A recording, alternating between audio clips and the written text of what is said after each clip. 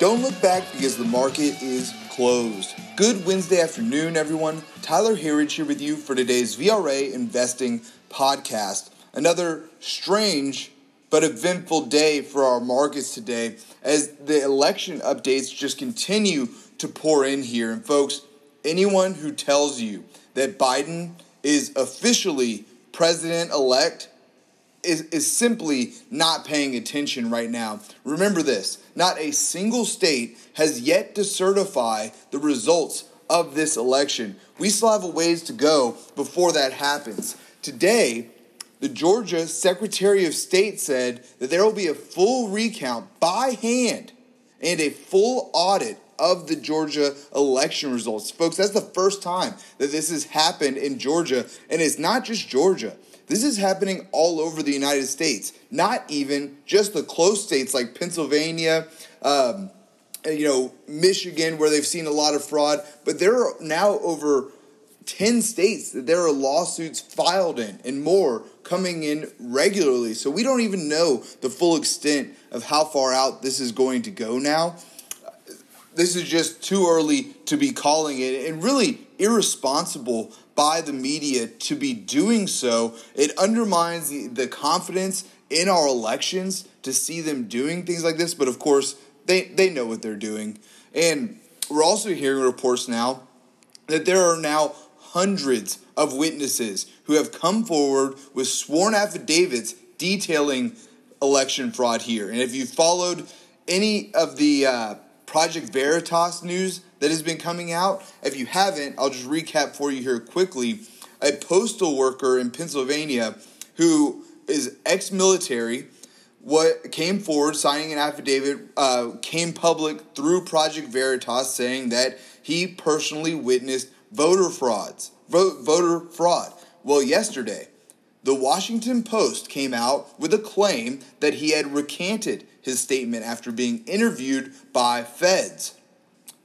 That is absolutely false. It is actually pretty funny. He went back on last night to Project Veritas, releasing more footage of his interrogation, and that's exactly what it was. It was an absolute interrogation by the feds to get him to recant his affidavit that he had signed. And it was, folks, I've only heard parts of it.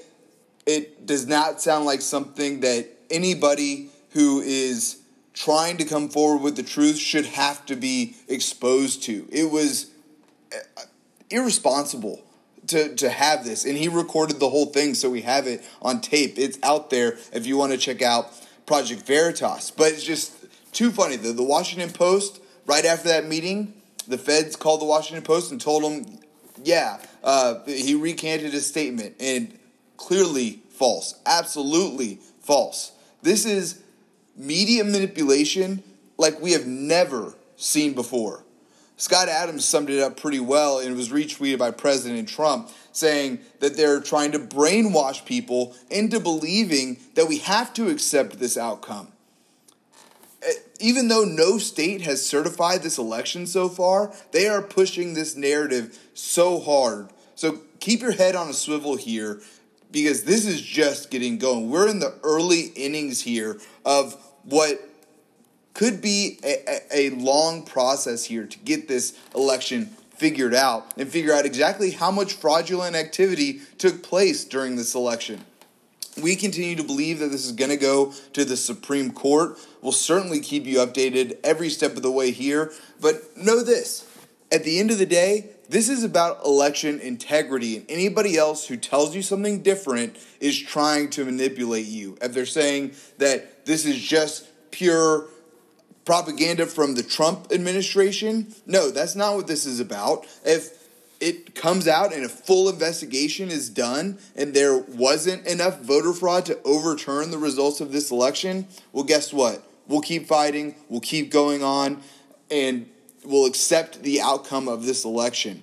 But before that happens, we need to know that we can trust our electoral system here. It is one of the most primary and important birthrights of anybody in America is the vote. And to not be able to question it makes you question it even more. So Folks, we'll keep you posted here every step of the way. Make sure you're signed up for our podcast at VRAinsider.com. Click that podcast link at the top. And, of course, we'd love to have you with us. So taking a look at our markets on the day now, we know that we've seen some strange days here.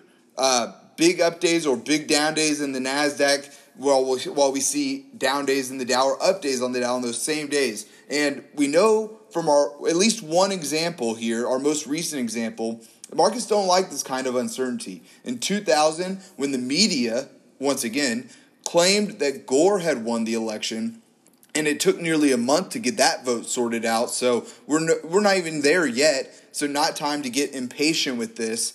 But once it became clear that the election was going to be contested, the market fell a quick 8%. So as we watch this strange action in the market play out, we can't help but think that this may be a very similar scenario that we're in now. It might explain some of the strange trading that we've seen. So looking at our markets on the day, we saw a big update in the NASDAQ, up over 2%. While the Dow was negative most of the day today, the Russell 2000 finished almost exactly flat on the day today.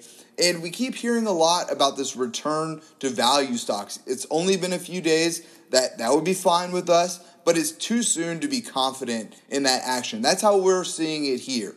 For years now, at least last 4 years, we've seen this head fake a few times now where value begins to outperform. The media jumps all in, all over this rotation to value play, only to stop and return to growth. Maybe this is the time that rotation actually happens, but consider us skeptical of that.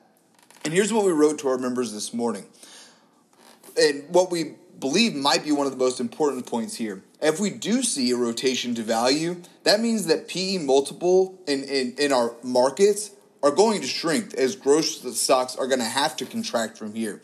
So the bull market that follows would almost certainly underperform the tech-led bull markets that we have seen. So the PE multiples today, close to a 24 plus, simply could not be supported in a value-led bull market. It would carry closer to the 15 range for a value-led bull market. So it'd almost certainly be a more boring bull market, but we do remain medium to long-term bullish here.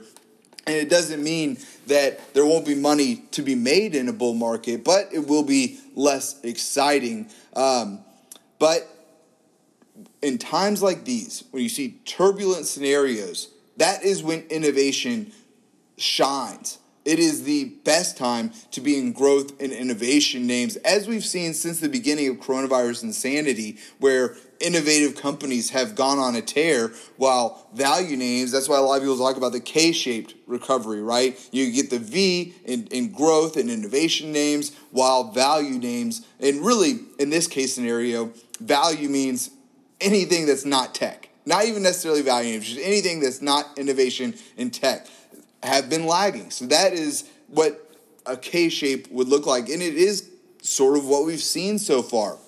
But let's take a look at our markets on the day. As I mentioned, the NASDAQ led the way today, up a nice 2% on the day to 11,786. We were followed there by the S&P 500, up 0.77% to 3,572. Followed there by the Russell 2000, like I mentioned, just almost exactly flat today, down I'm reading here 0.00%, down just 0.07 points on the day.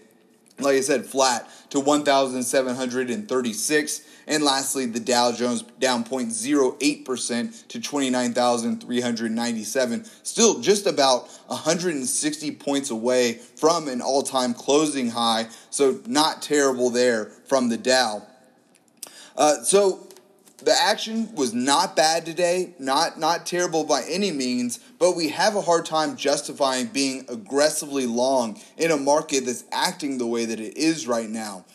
We have to see some things change first. And that begins with our markets starting to hit overbought territory. We are there now on a few VRA momentum oscillators, and the VIX at extreme oversold territory here, down another 5.5% today to a 23 now on the VIX. Love to see volatility low, but we'd like to see it in a little bit different of environment, and namely in the internals is where we're seeing some really interesting action here. So we want to see these internals sharpen up a little bit. Today on the NYSE, declining stocks beat out advancing stocks, even with the S&P 500 higher, while the NASDAQ was able to come in slightly positive, but on a day where the NASDAQ's up 2%, we should see some pretty good numbers. That's simply not what we saw today. New 52-week highs to lows were our bright spot on the day, but certainly not huge numbers here. We had 136 stocks hitting new 52-week highs to just 15 hitting new 52-week lows, so not bad, but not the breadth that we've seen from this market on big up days like today for the NASDAQ. And lastly here, volume. Similar story to advanced decline, came back negative on the NYSE and came in slightly positive on the NASDAQ, but it was less than 2-to-1 positive for the NASDAQ today. Looking at our sectors on the day, we finished with 6 out of our 11 S&P 500 sectors higher on the day. Tech led the way. We do like to see that. That is what we want to see. Tech leads the market and semis leading tech. That is a sign of a tech bull market that very bullish occurrence there, and the semis were up over 3.5% on the day today as well. So some good action there. We were followed there by consumer discretionary, consumer staples, and real estate. Our laggards on the day were materials, industrials, and energy. Some of the sectors that led that rotation to value story from the last few days, lagging today. Finally for today, let's take a look at our VRA commodity watch. Gold now down 0.75% on the day to $1,862 an ounce, continuing a little bit of that recent slide. Silver also down 0.66% to $24.30 an ounce. Copper down as well 0.8% to $3.13 a pound. Oil was up on the day, though, despite energy being lower, now up 0.46% to $41.55 a barrel. And finally for today, Bitcoin, which continues to make headlines. A lot of stories going out there right now as a lot of investors are catching on to this big move that we've had lately in Bitcoin. Up again today, 2.79% to 15,716, remaining at its highest levels since January of 2018. Folks, that is all that we have time for here today. Please be sure to subscribe to receive our VRA podcast every day at the market close. You can sign up at VRAinsider.com, click the podcast link at the top, or VRAinsider.com/podcast. Thanks again for tuning in. Until next time, we'll see you back here tomorrow for the close.